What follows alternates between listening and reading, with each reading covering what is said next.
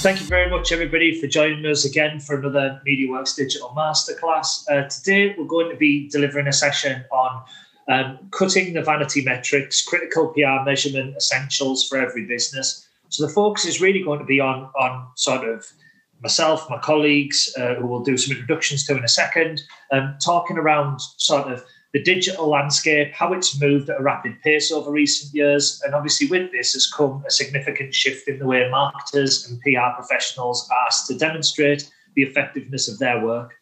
As PR evolves and we engage with our target audiences through diversifying digital platforms, it is critical that businesses look beyond vague circulations, column inches, and vanity readership metrics to accurately monitor their reputation. In this session, myself and colleagues from MediaWorks will reveal the measurements that every business should track with far greater accuracy, the measurement of our PR initiatives, and align our measures and reporting to an organisation's main business goals. And I think for me, when I was sort of working with this session, when Christian, Rachel, and myself were getting our heads together, we wanted to really just highlight the role of PR in the modern digital marketing mix, if you like. So talking about its role, where it's relevant, where it can add a massive amount of value. My name's David Norris. For those of you that haven't dropped in on sessions previously, I'm the Performance Marketing Director here at MediaWorks, and I'll be hosting today's session. Rachel, would you like to introduce yourself? Yeah, thanks, David. So, hi, my name's Rachel McGuigan, and I'm the Head of Insights and Innovation at MediaWorks, and hopefully I'm going to give you a bit of insight on how to measure digital, like PR and digital PR. And then over to Christian. Do you want to introduce yourself?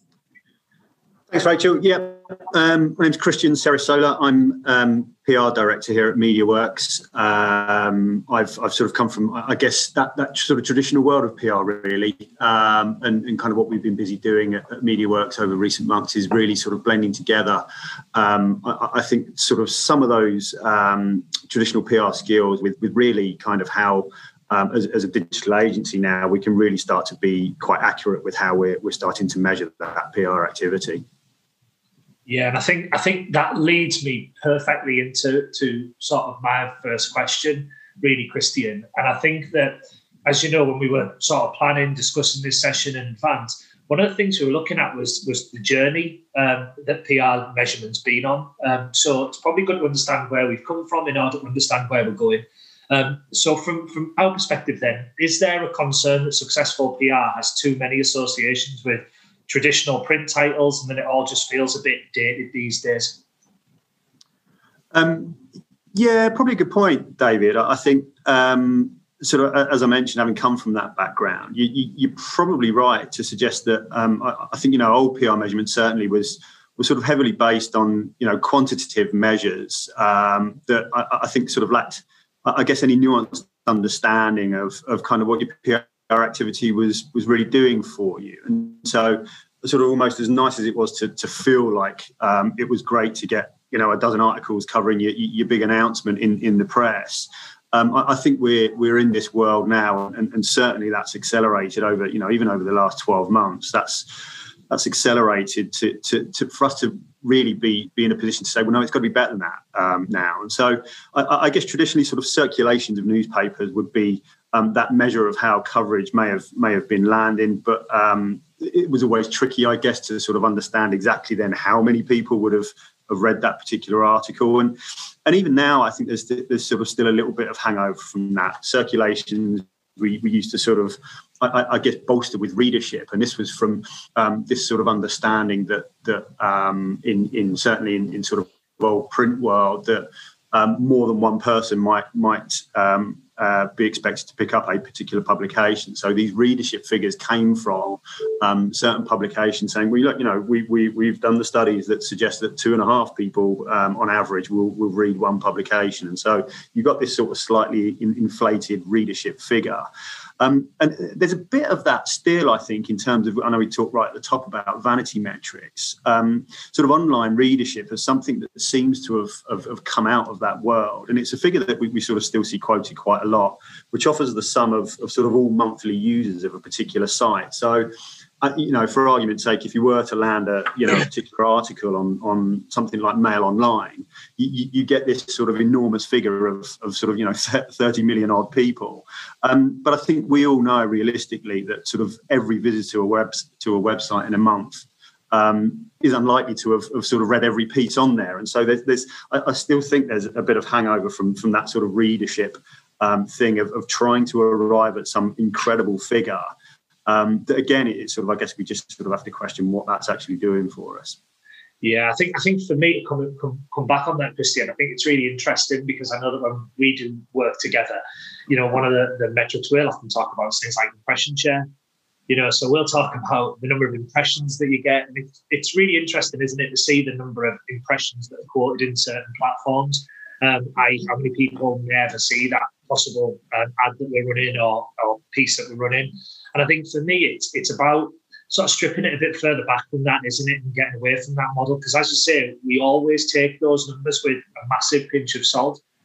For us, we talk right at the beginning of this, is stripping it back to commercial objectives. And whilst, impressions is one metric, it's very rarely do I see that we run a campaign where, for example, impressions would be the metric that we measure or report them to a client, because they'd say to us, that's all well and good, but what impact did it have? What did it do? How did it sort of shift the needle? So I guess then, with that being said, where do we get better accuracy on measuring PR now then? Because we know that you've highlighted the fact that the old model has its challenges, has its limitations. Where do we move this forward to in terms of where we're pushing PR measurement to at this point?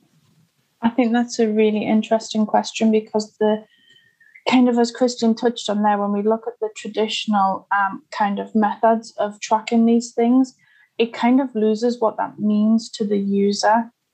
That's all well and great, but what am I actually getting from the back of that? And that's a question that we hear a lot more now. So we look at kind of more alternative methods of measurement and try to do a balance of sort of metrics that might be relevant to the client, because I think that's the most important part.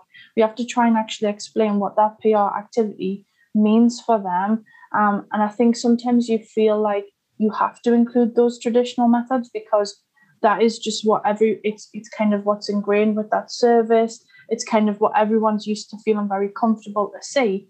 And if you were to ever present a different figure, that alternatively would always be significantly lower, because as we've touched on how generic that figure is there, it would look like it hadn't delivered, and you would, in terms of return on investment and things like that, it would almost feel unjustified that is the case. But what I think we really need to touch on is kind of if you can actually display that in terms of what that means for the client. And I think later on we're going to go on to kind of some alternatives in terms of what you can look at and kind of where to get some of that insight. But I think essentially there's a huge array of different methods that you can look at in terms of tracking your brand appearance online. And so a great place that we would usually start just to look at understanding whether whether PR should be a concern for you or whether there's something that you need to react to, because I think sometimes a lot of people just don't know whether it's, whether it relates to them and whether they need it. So we suggest using things like Keyword Planner or Google Trends and kind of being able to put your business name in there in your brand terms and track that over time. So it's got a great historical functionality there that says, okay, and you can track and make sure that sort of level of people talking about you hasn't significantly changed.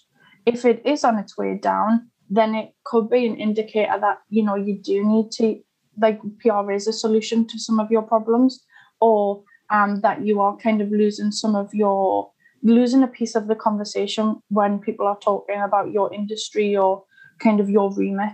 So I think PR can help with that, supporting of brand awareness, and those two tools are definitely ones that I would recommend just keeping in the forefront of your mind to just have constant visibility of that. And then really the question is whether that activity is rising or falling, because you can look and you could see that things might be going down, and you could get kind of frightened that there's a significant issue there. But if you added in things like your competitors, what you might see is that it could be industry wide, and therefore, yes, it's not great. You can still put actions in place, but it's probably nowhere near as much of a concern as you initially thought when you were just looking at it in isolation and not compared to kind of the downturn or the upturn in your sector. And we've had a good example of this where we look at, if we consider things like a hotel or a holiday brand, there's definitely seasonality and peaks and troughs of searches over like a year period.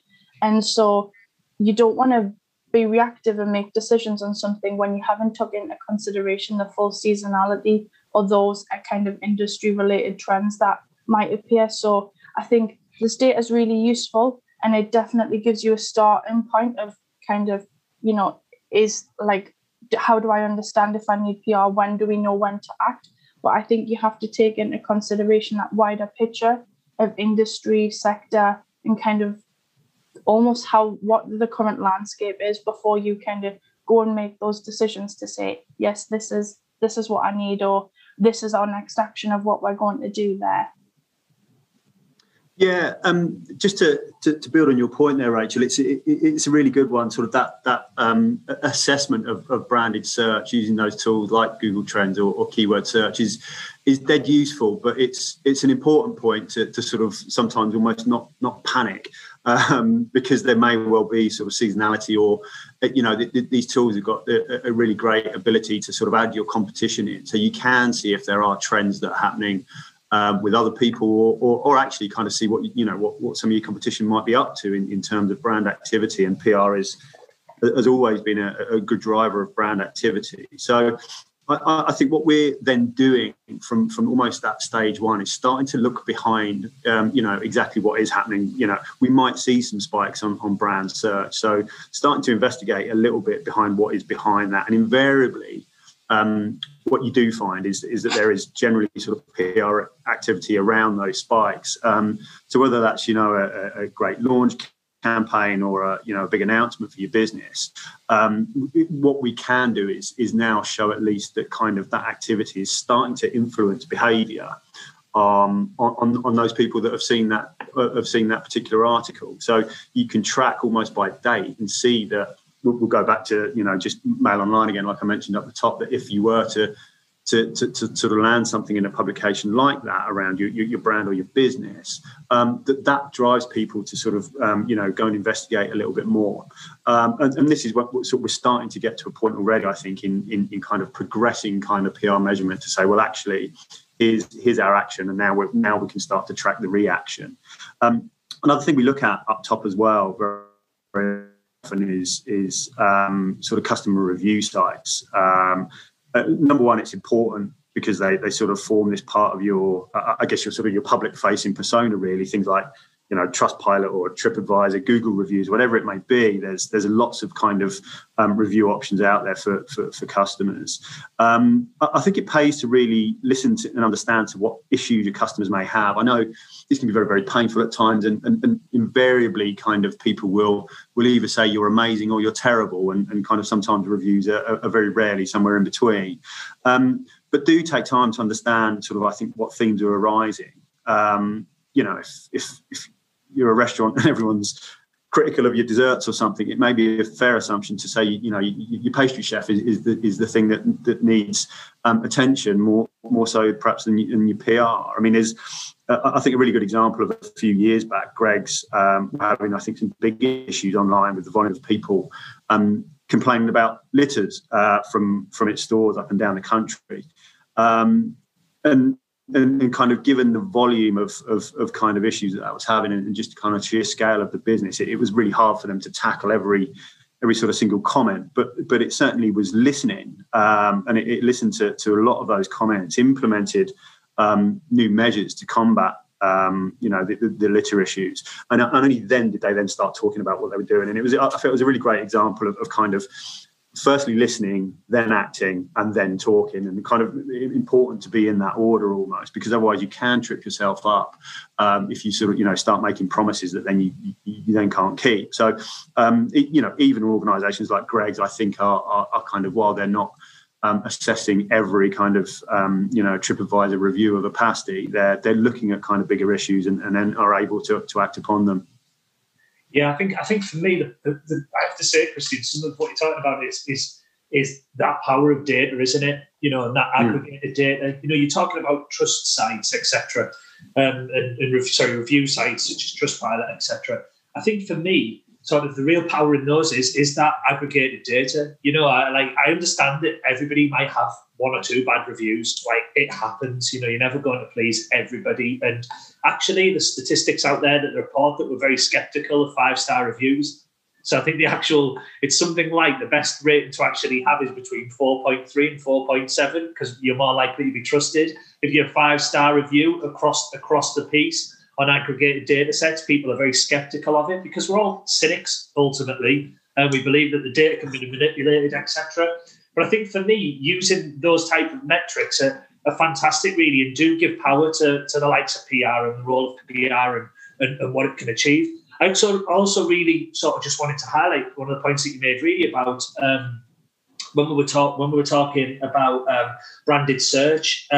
It's the parallels, I think, with PR and things like paid social are really, really clear. That they have, I wouldn't say a symbiotic relationship, but they have a relationship where they definitely work together and can work together really nicely. And often that's one of the things that we'll look for. We work with, as you know, a number of really large paid search clients. And actually, one of the things that we're having conversations with a number of clients on it is your brand, struggling, doing really well? Because for us, branded search gives us the cheapest results, in terms of it's the cheapest traffic that we can go for. So if that branded search and branded intent terms is going down, that really causes a massive impact. And as you know, the conversations that we're having with clients is around how can we get that cheap traffic back, if you like, by the use of, for example, paid social or by the use of PR. And I think, those parallels are really interesting in terms of, engaging with a really wide audience and using it as the thing to sort of reel the customer in with and the thing that'll get, attention in the early stages.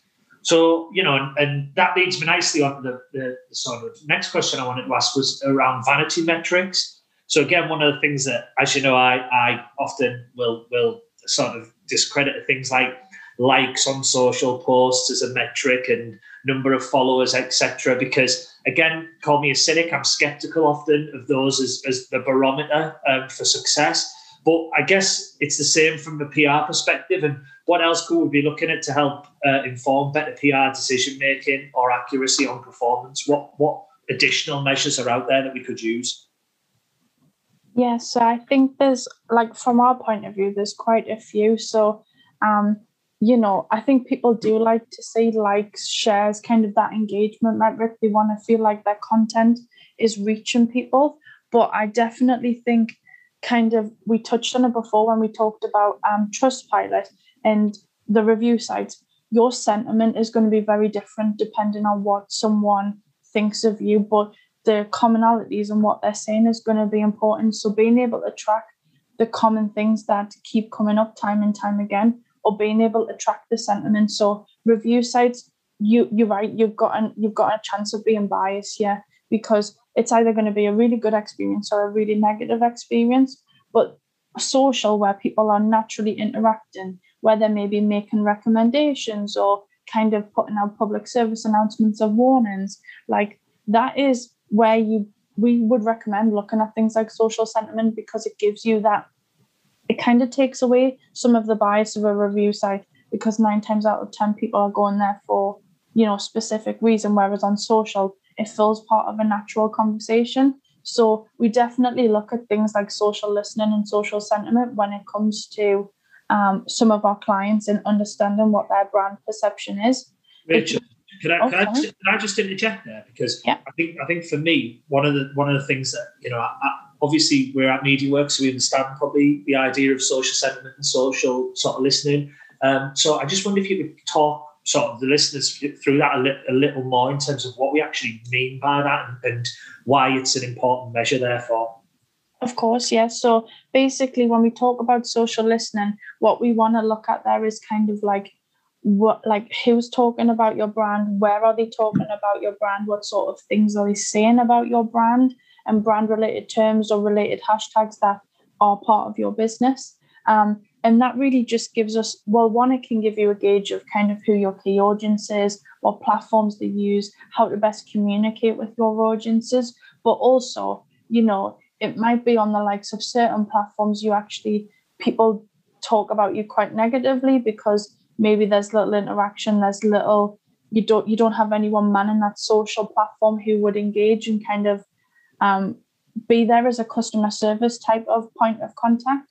So social listening really is just kind of the spread of platforms and where you're being talked about. Then when we talk about social sentiment, what we do is we want to track kind of how positive or negative we think it is. So again, it ties back to the platform there. But, you know, is it, for instance, on LinkedIn, if you're B2B on LinkedIn, you get really positive social sentiment. People are, when they think about your business and kind of the policies and the content that you're pushing out there, it's very positive.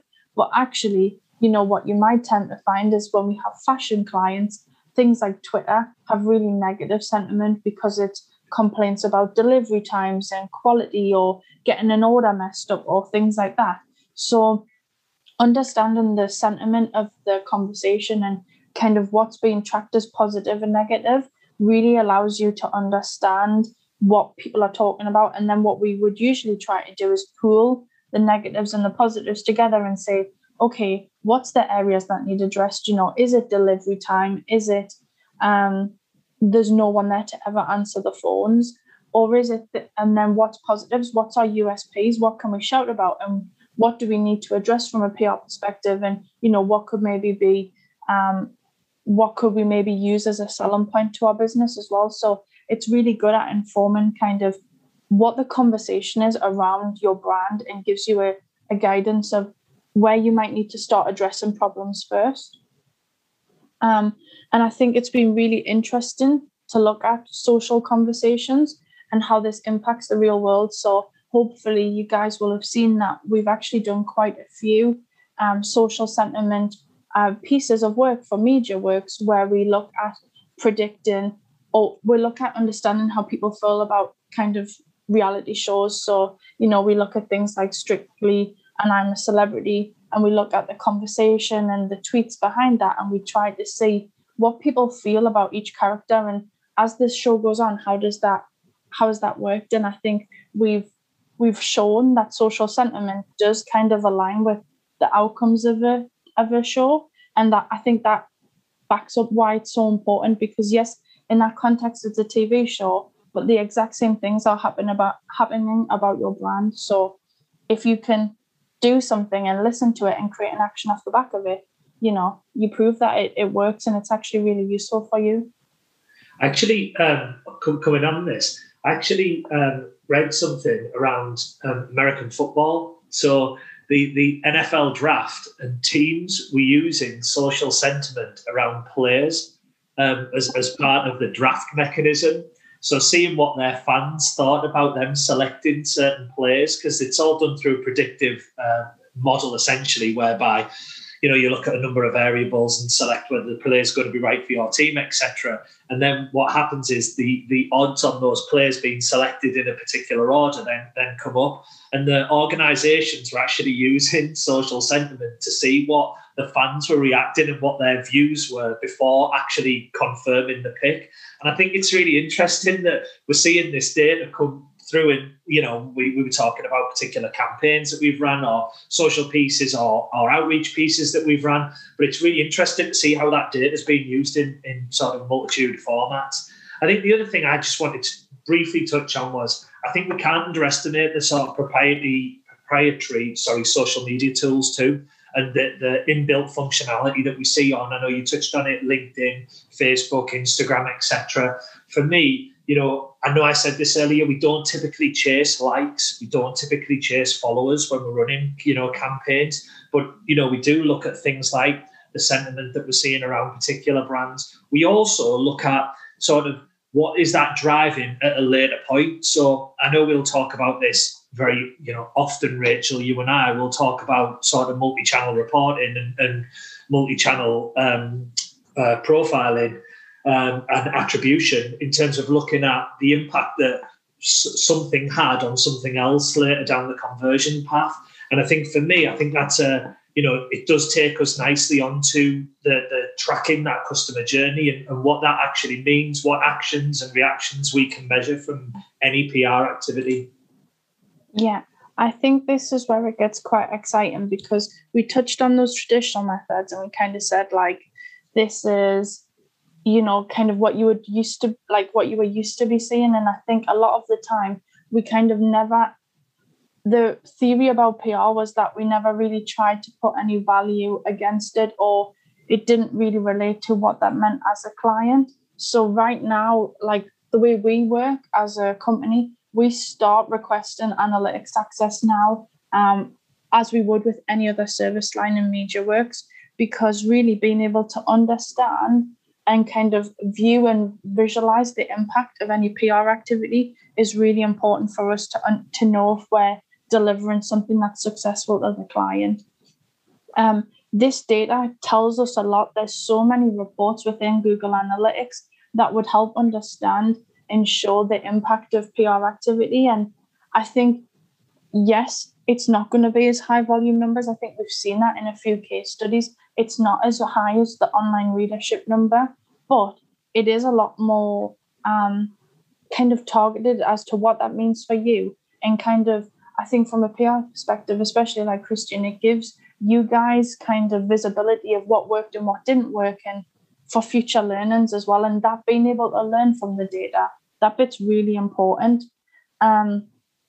So we have a client who actually wanted us to, they wanted their comms activity to mirror their own activity that they were doing as a business.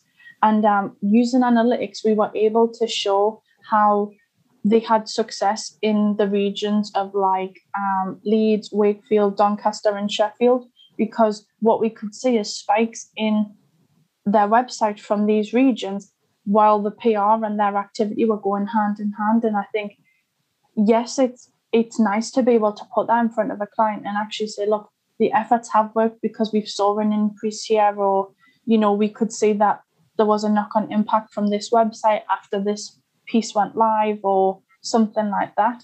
And I think by showing them the area, like the performance in these key pages, it was really easy to say like that did work. But the best part is when you can put it hand in hand with other metrics. So we've talked, I think, we reiterate this a lot as a company. It's not just one data set determines how things perform, and it's also not, we don't just look at one thing and say, right, well, if it's not on there, it didn't happen. And so it's really nice to be able to pull multiple data sets together to say, you saw this, and not only did you see this, but this happened as well, because we've talked in this so far about the impact of brand and things like that. And I think you have to take those into consideration.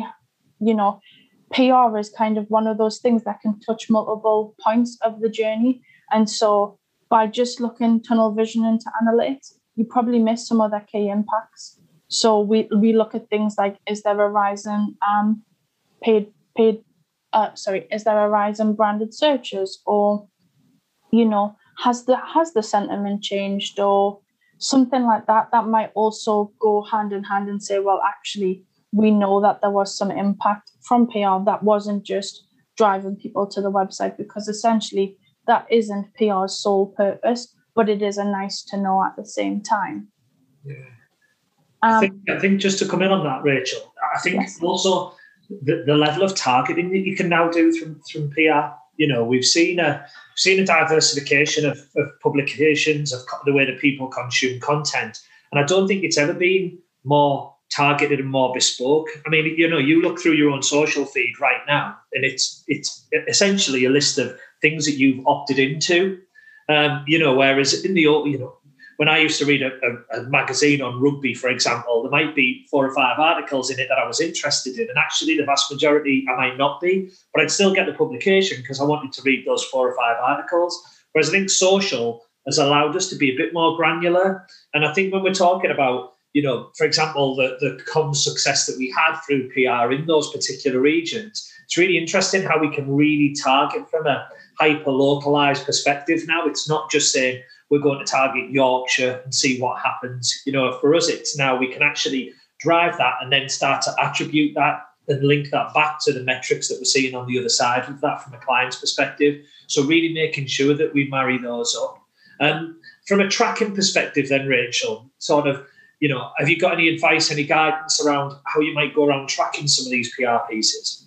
Yeah, definitely. So I think, and like we touched on, analytics has a ton of reports. So if you have very specific campaign goals that you want to achieve, so it might be increase eyeballs in a certain location, you've got like demographics and interest reports in analytics that will allow you to do that.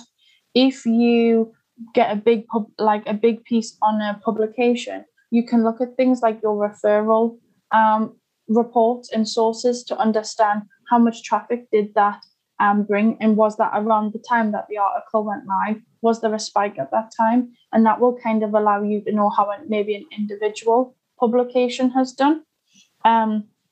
And then similarly, when we talk about landing pages, so for instance, if we are doing a branded piece, do you see an increase of traffic to your homepage? Because that could be a good indicator. But those are really nice, and I think they're a good indicator, but it's not concrete evidence of PR performance. It's just this pattern. We spot this pattern at the same time this activity went live, and that's nice to know. So my probably biggest piece of advice is, if you ever get the option to add UTM tracking to any of your PR activity, so that is basically UTMs allow you to add parameters, which you can say it came from this publication, it was PR activity, and it was for our autumn winter campaign, whatever it may be. So you can put those additional parameters in, and they feed into analytics and allow you to see all of your reports by that. So if you ever get the option where you can customize a link to your website, I would 100% recommend doing it, because that is your concrete data to say, this is what this PR piece actually drove, and the information you get from that is invaluable. Yeah, I think I'm going to bring in a couple of questions that have been asked now, because it links in really nicely with what we've been talking about, Rachel, around sort of what tools do we recommend for seeing social sentiment, and then also what tools do we recommend to evaluate your online brand?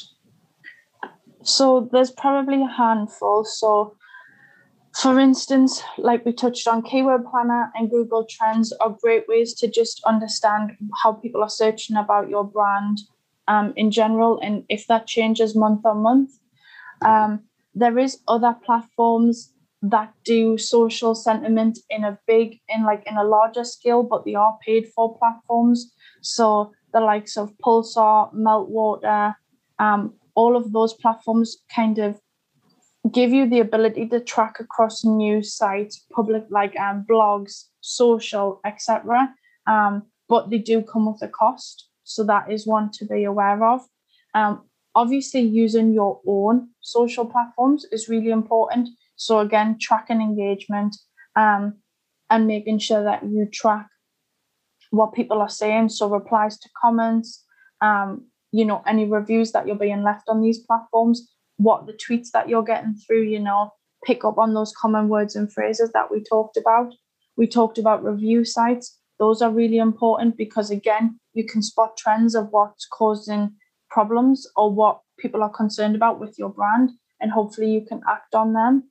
And I think that's probably a very good place to start, because just amongst those handful of things, there is a significant amount of data in those, just in those platforms alone. So there's probably more, but I think that's a really good place to understand it, and it gives you that opinion. And a lot of these tools that do social listening, like Meltwater and Pulsar that we just touched on there, they already encompass all social sentiment for you. So they will find where people are talking about you and categorize what the sentiment is, whether it was positive or negative for you. So it takes out a lot of the legwork there as well.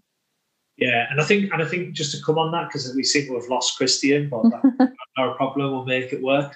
I think for me, the point that you've made there, though, Rachel, is around relying on multiple data sets, is what you've just highlighted to me, is we never just necessarily go to one source and go, all right, take and that works. We're often looking for multiple sort of touch points, and that sort of aggregated data does give us a different perspective and a different outlook on what we're trying to achieve.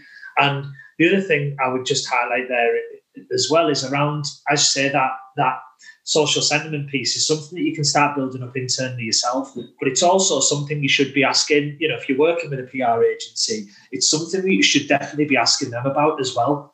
If you've got an incumbent agency, because it is something that we would be straight away having conversations around as part of our standard measuring. So I think that's an important point to make. Final point then is, when we were talking about the previous sort of campaign that we ran, targeting specific locations, etc., that campaign really allowed us to dig deeper into audiences for that client, and we did use paid activity to reach some key decision makers in those cities via LinkedIn, i.e. we used the audience profiling techniques that are built in within the platforms to outreach the PR activity, the PR content that we generated, to ensure that it got in front of the right audience. This is where the PESO approach, so it's a well-trodden path, but if you haven't, aren't aware of it, then you should be aware of it. If you are aware of it, great, we'll reiterate, which PESO stands for paid, earned, shared and owned. And it's really a way to categorize your online marketing activity or the channel activity that you're engaging with. This is an approach that's common in PR now, Christian, and I know you sort of wanted to come in on that, because me and you have often had a heated debate on where it actually came from, where it actually started. I actually think, Christian, by the way, I think I'm fighting a losing battle here, because everything I've read, it definitely does come from the PR world originally. So, I'm on record as saying that now, Christian. So there's no backtracking.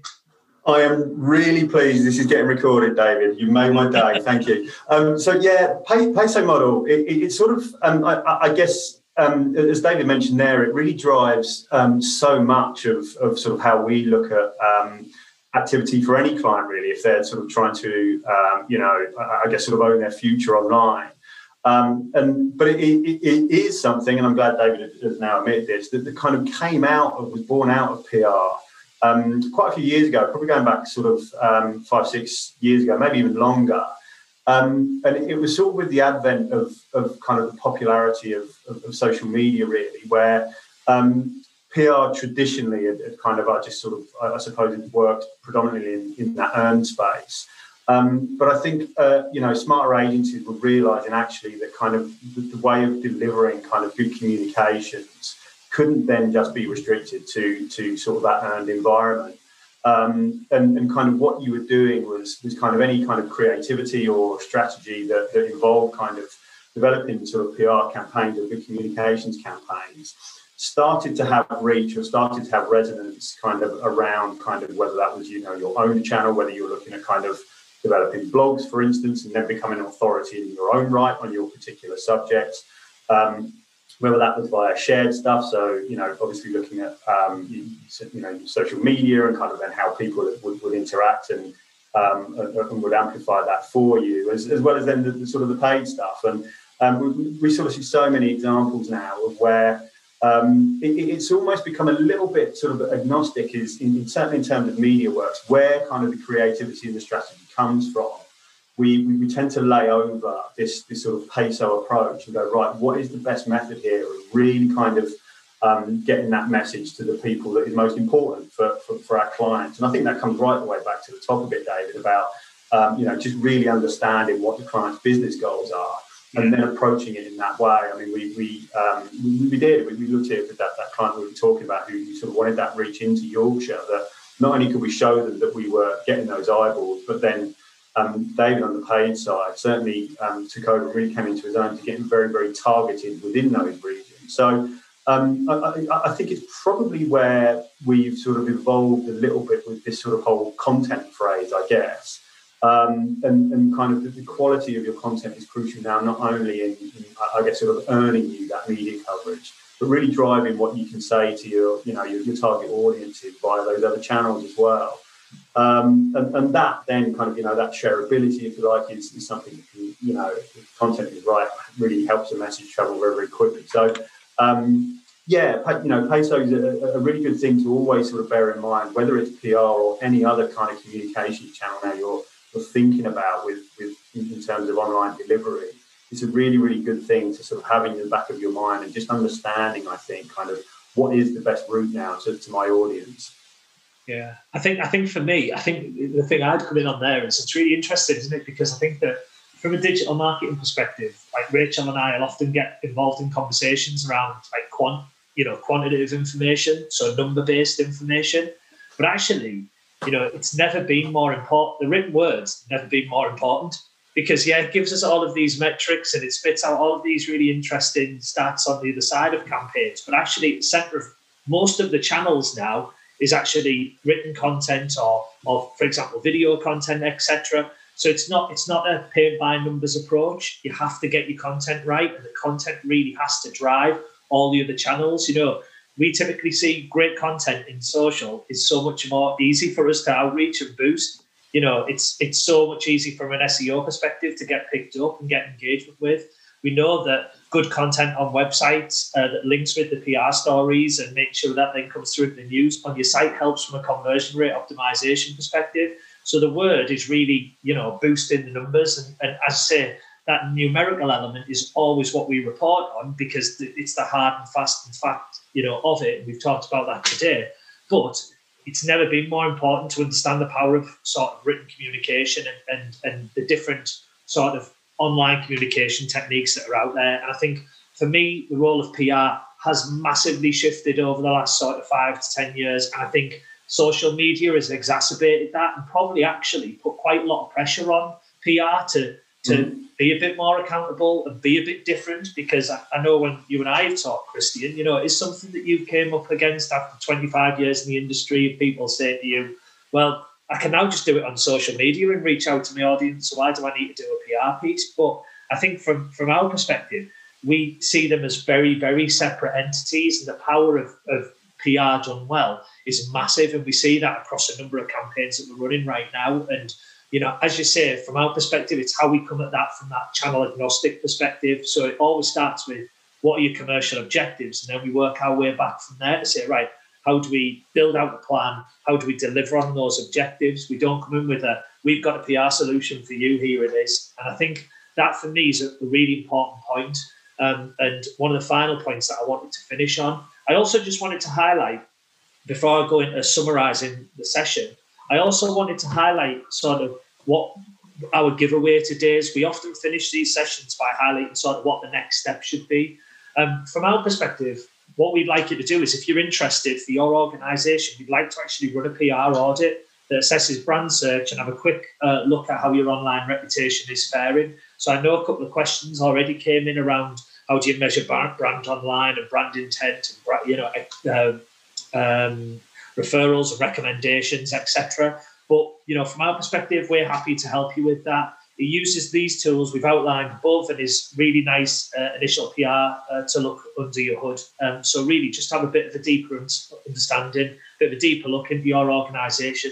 So anybody that's interested that, please follow up this masterclass with an email into info@mediaworks.co.uk. Finally, I just wanted to finish with 5 key points, the actionable takeaways, which is the way that we always finish. I think the first one would be go and assess the PR metrics that you're currently using. Hopefully the conversations today has already got you thinking and got you challenging what you're currently doing or the way that you're currently monitoring PR. Are they telling you enough about what's really happening is a really big question. The second would be utilise keyword research and keyword search and Google Trends. It's very simple to use, something we use quite a lot, and also helps you keep an eye on the competition at the same time. So I think going back to Rachel's point, don't just measure yourself against your competition and see what's happening and whether that's trending. And again, if you're unsure, then do let us know. The third point would be use analytics. One of the reasons Rachel's on this call and the session today is because, as head of our insights team, it does, provide a lot of data. We see data as being absolutely key in driving a lot of your digital marketing activity going forward. So, please make sure you understand how you're tracking and what you're tracking and whether you're tracking the right things. That then leads us nicely on to point 4, which is utilize UTMs. You know, Rachel highlighted it. It allows us to track specific events or specific activity online. You can link that in with PR in terms of people who clicked on particular links or people who came in via particular channels. It's just a great way to see the impact that something like a PR piece has had, or a number of PR pieces have had over a period of time.